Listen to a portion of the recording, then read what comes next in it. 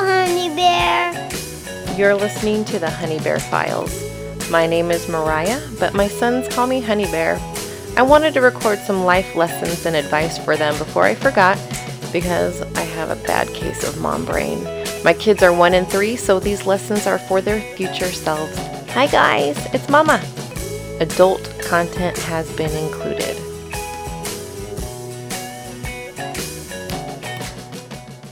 Before we get started, I wanted to share what I call a time capsule with you guys, since Jack and Archer won't be listening to this for quite some time, I hope. The last time I shared a lot of news headlines, so I'm going to shelve that this time. Hope that's okay. We just celebrated Thanksgiving, and just about everyone and their moms came to our house. It was actually a lot of fun. Jack, oh my gosh, you you love a good party. So by the end of the night, you were running around just yelling and screaming and smiling and laughing, just amped up on sugar, but also on excitement. Archer, you poor thing, you wanted to melt into a puddle because you had to skip some naps. You cannot seem to nap if you know that there are other people in the house having a great time and you want to be there. But I got you guys matching jammies to celebrate Christmas time. I also made you and your cousins Christmas ornaments. Jack, you are quite the sentimental guy, it turns out. You carried that Christmas ornament around everywhere for the next like 2 weeks. I mean, it's finally on the tree, although it's scratched up because of the enormous amount of love you gave it. Your dad and I also just celebrated our 15-year wedding anniversary. I went to San Francisco, had a great time. 2 years ago, I was planning for our 15-year anniversary. I wanted to whisk your dad away to Italy. But, Archer, you happened instead. Another story for another day. Um, couldn't be more happy for the outcome. But today, I wanted to talk all about you, Jack. I wanted to talk to you. You're 3 years old. You love birthday parties like so much.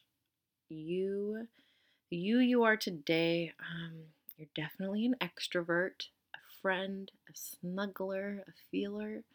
You love the color blue, you like rainbows, you love to sing, you love to dance, you love making people laugh. You love, you feel things, you understand feelings a lot. You love the song Twinkle Twinkle Little Star, and you like to tell me that it's your jam.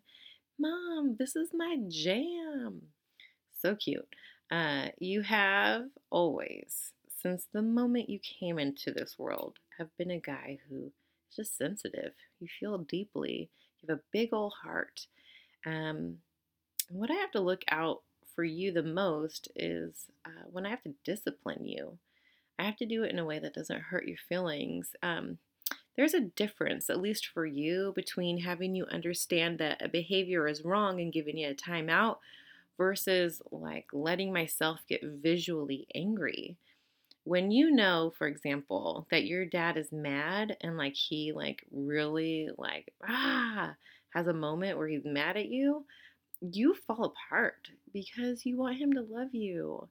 And this is the hard part for us because of course we still love you. Our anger makes you, though, question if we still like you. It makes you insecure and it makes you feel like you're going to lose us. Um, so, putting you on timeout is actually putting ourselves on timeout. It lets us, as your parents, cool down so that we can actually talk to you in a way that's helpful for you and I.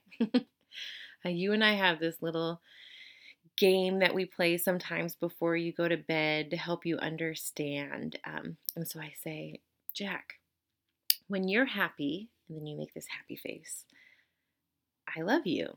And when you're sad, and then you make this sad face, I love you. And when you're scared, and you furrow your brows like, oh, when you're scared, I say, I love you.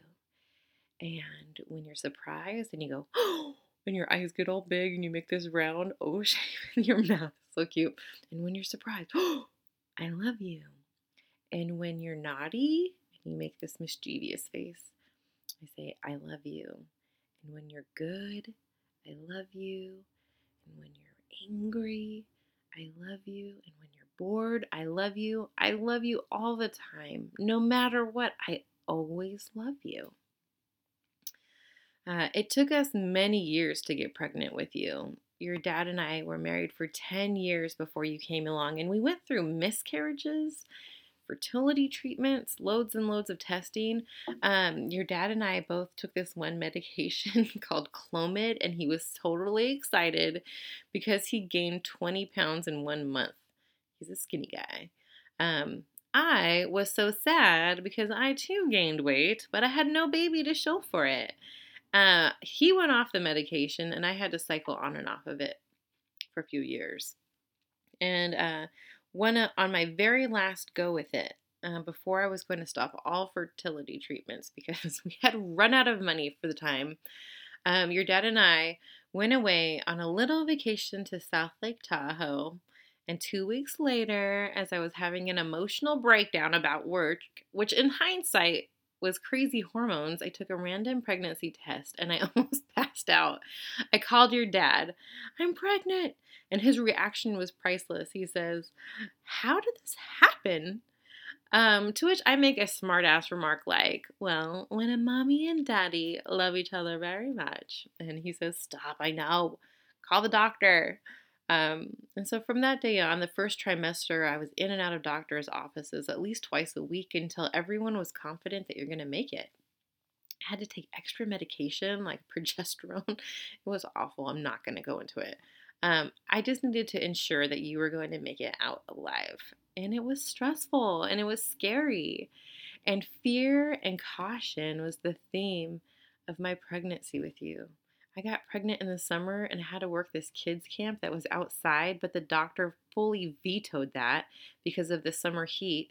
Then I had to tell my job, which put a strain on my job for sure.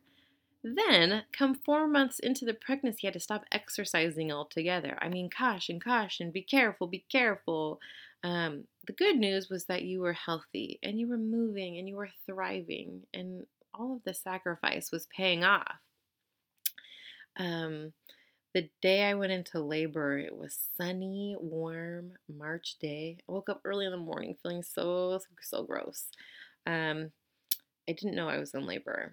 I went to watch a movie upstairs, and like the only thing I could find was this horror film of Hansel and Gretel. I mean, this movie was so bad, and it's such a regret that it is what I watched the day you were born. I mean, I could have like had it be anything else. Could have been something like really that I could be proud of, and I'm not. It was really bad. There's some movies that are so bad it's funny. This one was not that kind of bad. It was just so bad. You should Google it. That would actually be funny if we watched it together and we made fun of it at the same time. We should do that. Putting that on my list. Okay. The day I go into labor is actually the day after you were due. So your dad had the day off work. I decided I wanted to scrub the bathtub because I had it in my mind that if I went into labor, I wanted to labor in the tub before going to the hospital. After the tub scrub, I noticed that my water was leaking. I'm not talking about bath water, I'm talking about actual pregnancy amniotic water. I went to the doctor's office and they said we should go straight to the hospital. So naturally, I went straight to Burgers and Brew for a spicy avocado and bacon burger with fries. It was awesome. And after we ate, I can still taste how delicious it was because there is nothing like that burger in Sacramento. There's a few places. Broderick's also has a fantastic burger, but it wasn't available the day that you were born. This spicy, I want one right now. Wow. Okay. After I ate, I got up. I had to go pee. Typical pregnant lady. I'm walking through the dining room and my water broke all over the floor and nobody noticed. I had to grab a manager and be like, hey, so my water just broke all over the floor. I would hate for someone to slip in it because it's not actually water. Wink, wink. And so after the manager asked if he could call an ambulance, I said, no, I just need some towels because this is gross.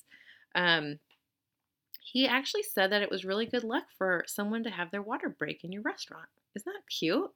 You are good luck. It was a sign. It was a sign from God. But this was also when I realized, which is forever my mantra when it comes to parenting, is that you have to toss all of your expectations into the wind. Because I didn't get to go home and lay in my cozy, clean tub. I had to go to a hospital. And I wanted to labor without any medication for as long as possible, but after 15 hours, I gave up because something changed with my labor, and I honestly thought I was going into active labor. But what was happening was that you, my precious one, were going into distress, and all this danger, danger, danger signals were going off, and the doctor comes in and says we're headed to the operating room in 5 minutes. 20 minutes later, we were in the recovery room holding you, and you looked just like your dad, but older, with such an old man face. You were so sweet and so cute. Um, but I was tired and I was over medicated, and I just went through this traumatic event, and I needed to nurse you. I had to feed you. And this was not how I envisioned this moment. I remember the whole day after, I had to tell the nurses to stop giving me pain medication. And it took about, yeah, like a day after you were born, my mind finally unfuzzed. Like I could see straight. And I looked at you and I cried and I kissed you. Your dad technically was the first person to kiss you, but every other kiss was from me for many, many days. I kissed you, I hugged you. We didn't name you until after you were born because I was afraid I would lose you. And here we were with you, our little Jack, and I was overwhelmed. And I was also very aware of how terrified I was. I was so afraid. Um, I didn't want anything bad to happen to you.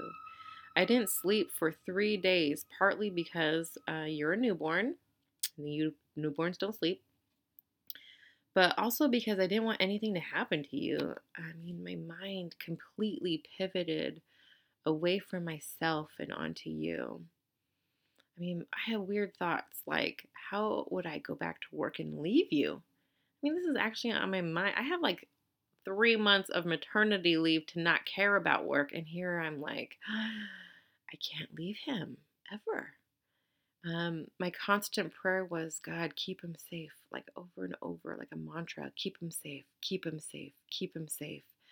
Every night for weeks, whenever you were sad or in distress, I was vigilantly with you.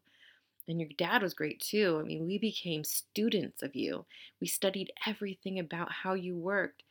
I developed like this mother sense that I still have to this day. It's like this ability to sense what you need before you need it, like to predict your next step, your next need. And the beauty of you is that most of the time, what you need is snuggles and good old fashioned mama dada loving. You're such a lover.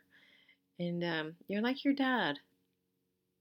You brought such deep, deep joy to my life, and you're loved. And the idea of trusting God with you was terrifying. And I use this verb specifically because it's the only one that really works with how I was feeling. I wanted and I still want to protect you and your tender heart. Do you know how important it is for a man to feel deeply the way that you do? Your ability to empathize started really young. It's a special gift. And I know a lot of people who have to work really hard to understand how someone else is feeling, but it becomes natural for you. Like, I never want this world to steal from you or make you feel like you're weak because of this. I mean, you're gifted and special, and I am so excited about how God leads you to use this to help others. But trusting God was something so dear to me. You're dear to me. It makes me feel powerless. And much like the story of you, you're just a miracle, honey. That you're alive is a miracle.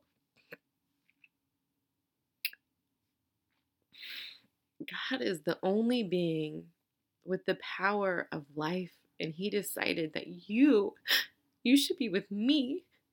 You're my miracle, and you stole my whole heart.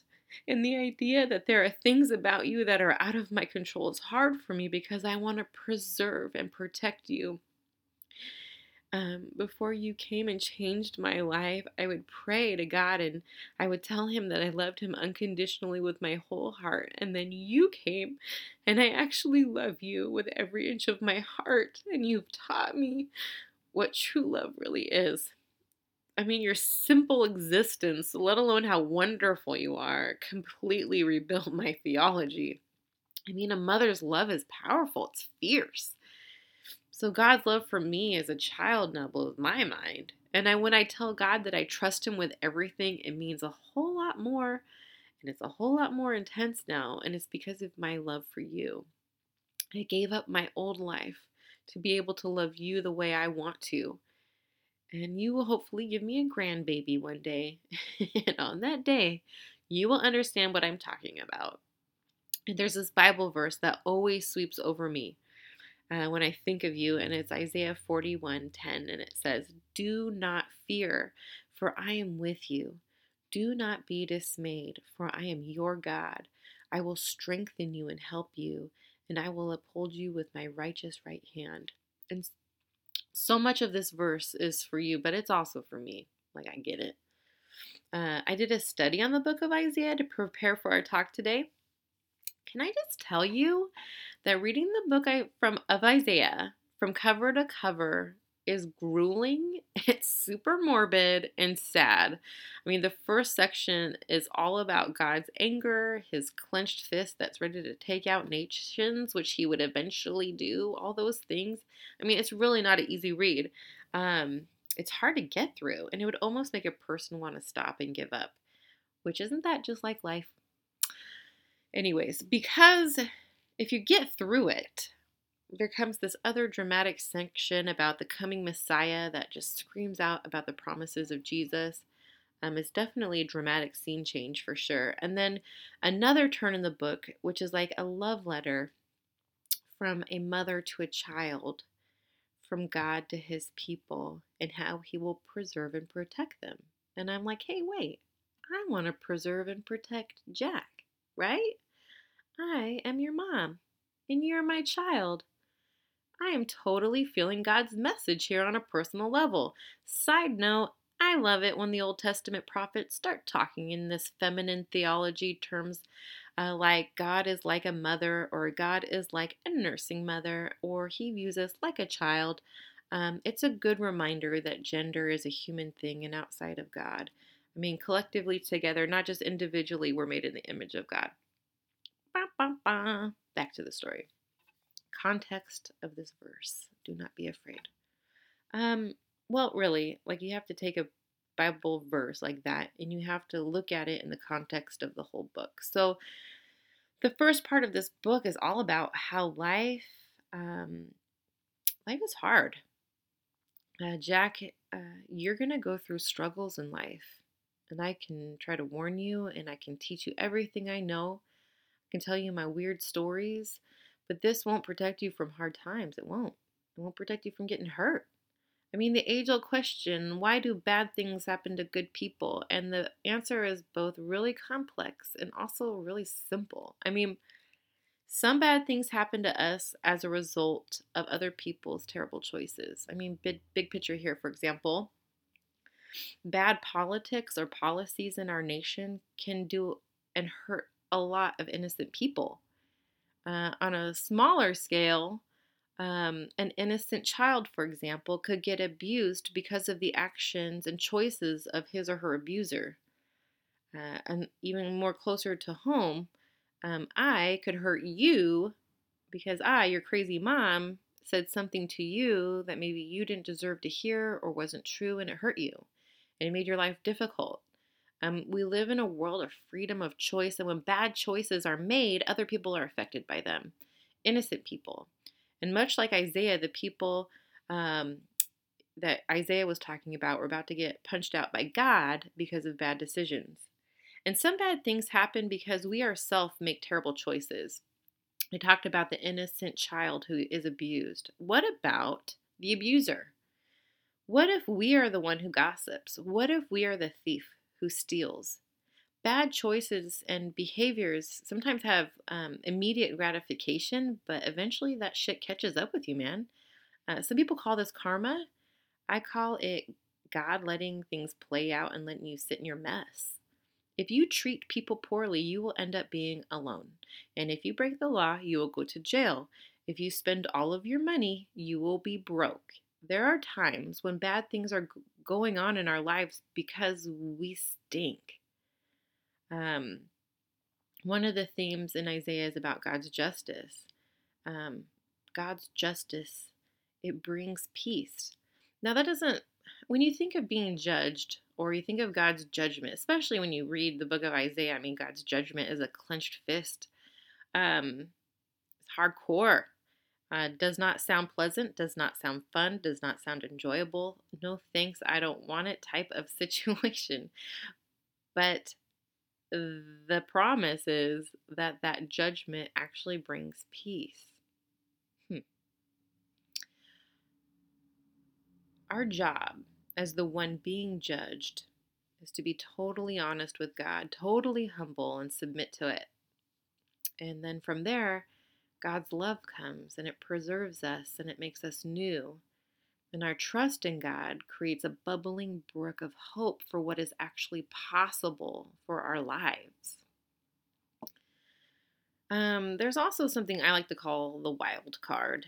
These are like acts of God that cause horrible things to happen to people, or illnesses like cancer. That shit's unavoidable.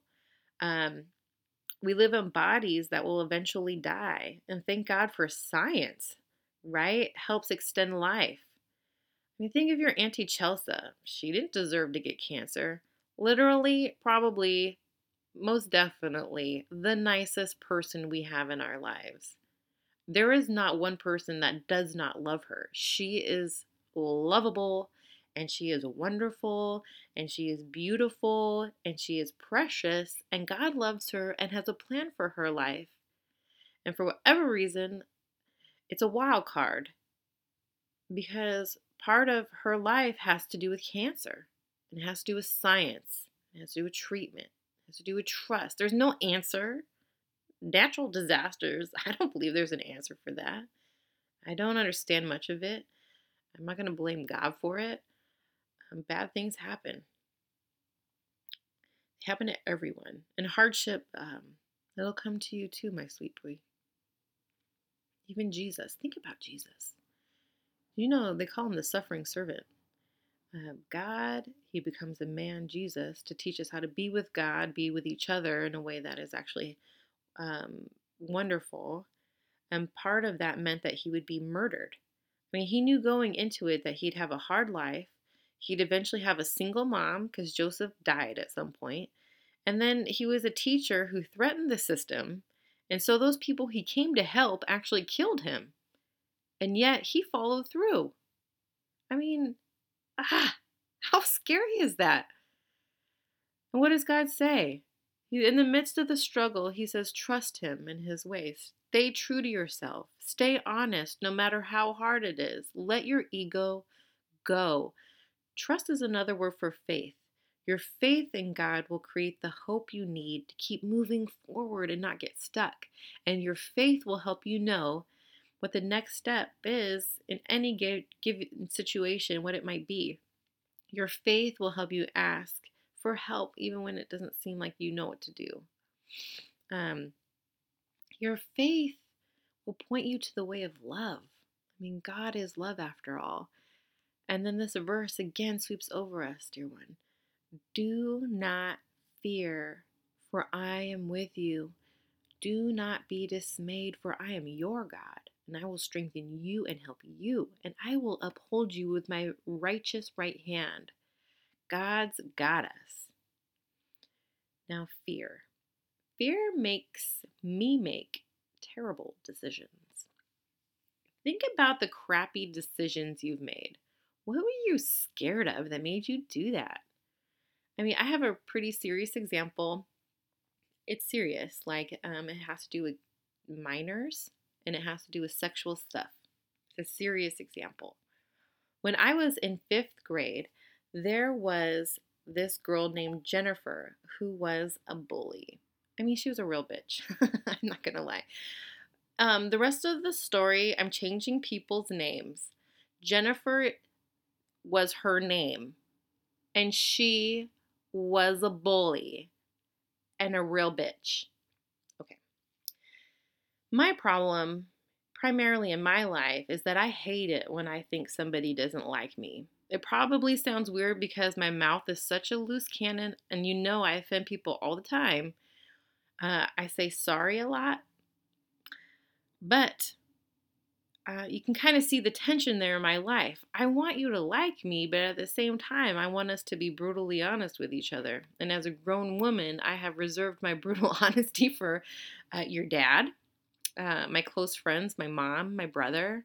Um, but fifth grade Mariah. So we're talking like 9, 10 years old.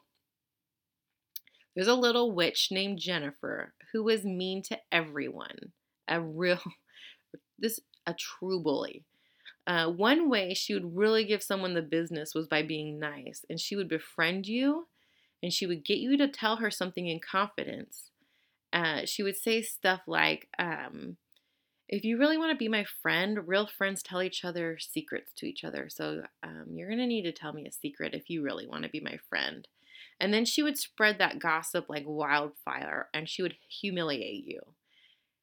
For me, when she decided to be my quote unquote friend, I totally believed her. I was totally swallowed up because I honestly thought she liked me, and by liking me, I felt special. She was so mean to everyone, and she seemed like literally to dislike everyone. So the fact that she liked me made me this like special exception. I totally bought into it. Okay, I was also friends with this other girl in my neighborhood named Missy. That's not her real name. Missy, though, was also someone I wanted to be friends with, but for different reasons. Missy was super boy crazy, but she was also really pretty. This meant she got a lot of attention from guys. And me, well, I was as average as they get. You know, wasn't an ugly kid. Wasn't really pretty either. I was kind of like a cheese sandwich, just ordinary and nothing much. So for me to find someone who stood out to be my friend was pretty exciting. I mean, fifth grade girls can be pretty shallow, but fifth grade girls can also be pretty hormonal too. So I spent a lot of time with Missy, and the more I realized that there was actually a lot more going on with her than just being boy crazy. Um, well, this is uncomfortable for me to talk about. Um, turns out. The only way I can describe it was to say she was kind of like an early bloomer.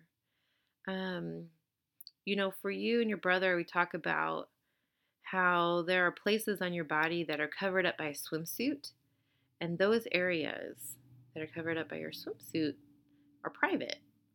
And people shouldn't touch you in those places. No one should be touching you in the spots that are covered up by a swimsuit. It doesn't matter if they're a kid at school or a grown up or a family member, um, unless it's your mom and dad ask if you need some help or whatever, right? Um, no one, I don't know if anyone actually had that conversation with Missy before because her and her cousin would definitely be touching each other in swimsuit zones. Um, it got to a point, I you don't think, you're like, no, that can't be what's happening here. But they tried to include me and I wasn't into it. It actually freaked me out a little bit. Um, my brother, who's older than me, he knew Missy's older sister. Um, he once like tried talking to me about her and her cousin once, like, hey, is there something going on? He was really aloof and vague. I knew he knew something he wasn't talking to me about, and I wasn't talking to him about it either. Um, so that was happening. And Jennifer, the horrible one, she starts asking prying questions about Missy. And looking back on it, it was probably out of jealousy because Missy was pretty, she was popular. And I spilled the beans. I said something stupid like, Missy's cool, but well, this is kind of a secret, but her and her cousin kind of fool around. And oh my God, I wanted to eat those words right back up after they fell out. And I was gripped with fear. Um, because so much now of what I knew and what I've seen and experienced now rested all on how Jennifer would respond. And I quickly said, "Oh, I'm just kidding. That'd be crazy, girl." Too late. That bully had the ammo she needed, and she was off to destroy my life and Missy's life. And I fell apart. I went to my mom. I'm like beside myself, and I was scared. I told my mom that I had told a lie about Missy to a bully who was going to tell everyone. But this too, it was a lie. I just lied to my mom about the lie. And then I was too afraid to say that Missy was trying to sexually experiment with me, a fifth grader. I was afraid to say that Missy and her cousin were also too close. I was afraid of losing friends with Jennifer, even though she was such a horrible person. I was afraid of saying anything, and I was ashamed of being stupid. I was guilty, felt guilty for not telling my brother the truth when he asked me. My mom had me walk to Missy's house and tell her family what I had told Jennifer and that I had made it up, that I had lied about Missy, which I didn't actually lie, but I'm hoping everyone's buying it as a lie. I mean, the whole thing is horrible. It's still horrible. I mean, good. There's some good that comes from the story. One was that Missy and Jennifer were not friends with me after that. I mean, at the time I was crushed, but as a grown up, I feel like I was ushered out of a really bad situation. So that's good. In my undergraduate work in college, I had to create a philosophy of ministry. And one commitment I made had to do with minors and sex. As a pastor, you're required to tell the authorities if you know child abuse is happening, if someone talks about it. But I wanted to take that a step further because I didn't want fear to make me withhold information on this kind of stuff. If I found out two teens were doing it, I'd have them tell their parents. And trust me, this did not make me a popular leader or minister. I mean, I've even had parents pissed at me to tell me that their kids' privacy and coming of age situations don't need to be shared with them. But you know what? I would rather do that than be quiet or hide something or cover something up.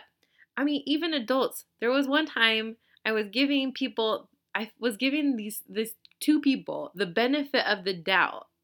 One of them was a married lady, the other was a single dude. I'm like, no, no, no. And you know what? I got called out for not noticing this married lady flirting with this dude. I mean, seriously, it's a lose-lose for me. On one hand, a parent knows their kid is sexually active, and on the other hand, kid's pretty much done confiding in me. Which, I hate knowing that someone doesn't like me. But that's where I stand with minors and sex. I would rather be hated. I'm down. Because making fear-based choices, it always goes sideways in the end. I shouldn't have been scared that Jennifer wouldn't be friends with me if I didn't share my secrets with her. I mean, that was her whole game, right? I mean, gossip, it's a real bitch, man.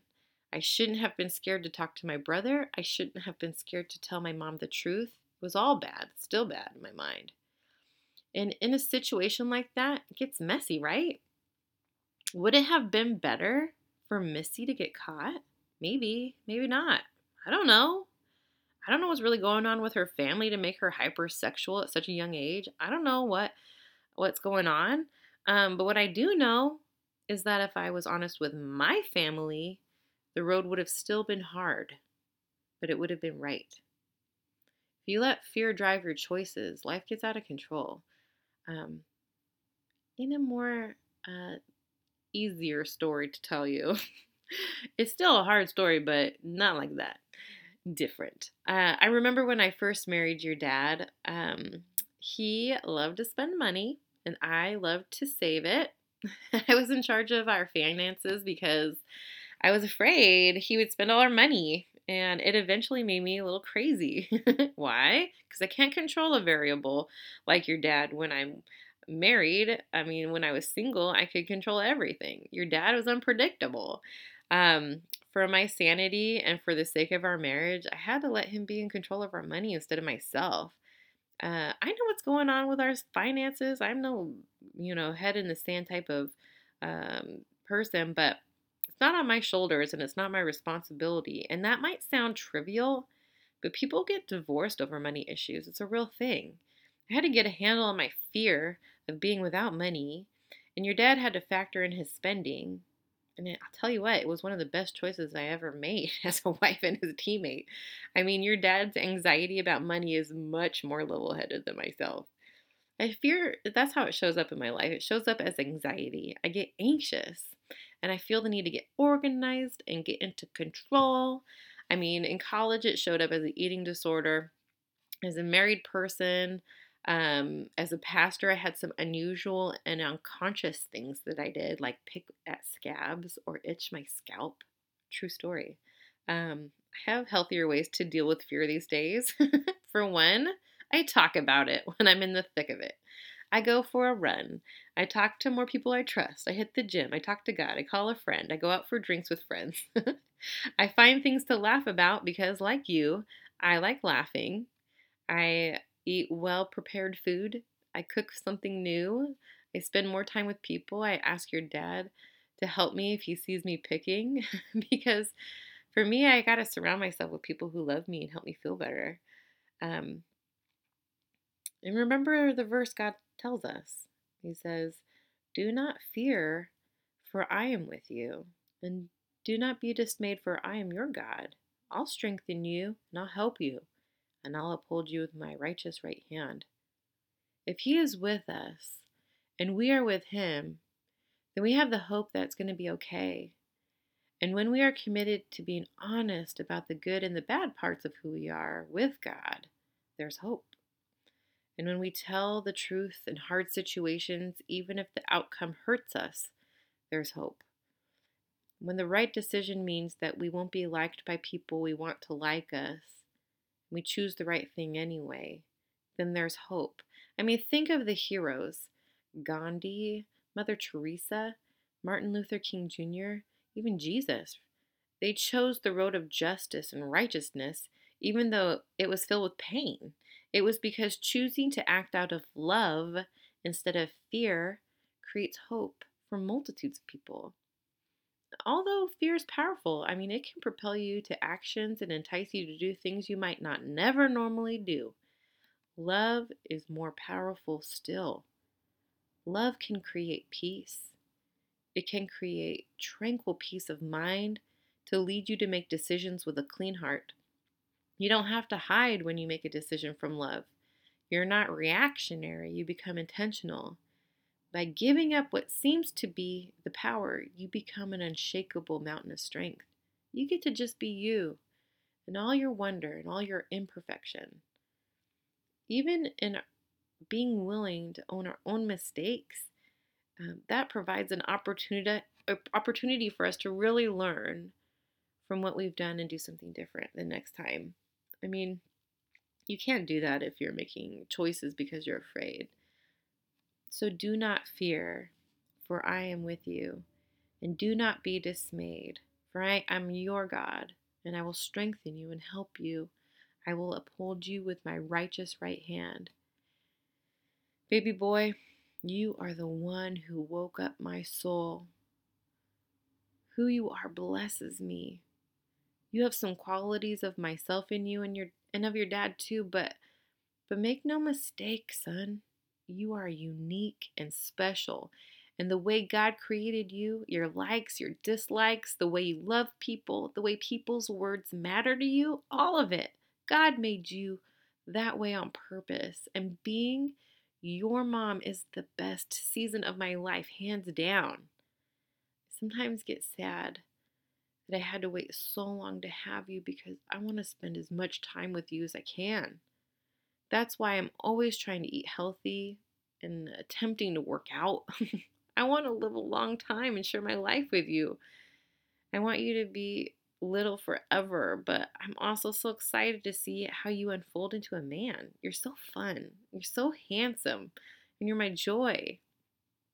When you get scared or stressed out, may you remember that God is trustworthy. You can be totally vulnerable with Him. You don't have to pretend. It won't serve you. When you're happy, He loves you. And when you're sad, He loves you. When you're angry, He loves you. And when you're scared, He loves you. When you're naughty, He loves you. And when you're good, He loves you. He loves you no matter what. And furthermore, He'll help you. He will hold you up. He'll guide you and protect you. And He also knows I'll do my best to do the same for you, my sweet prince.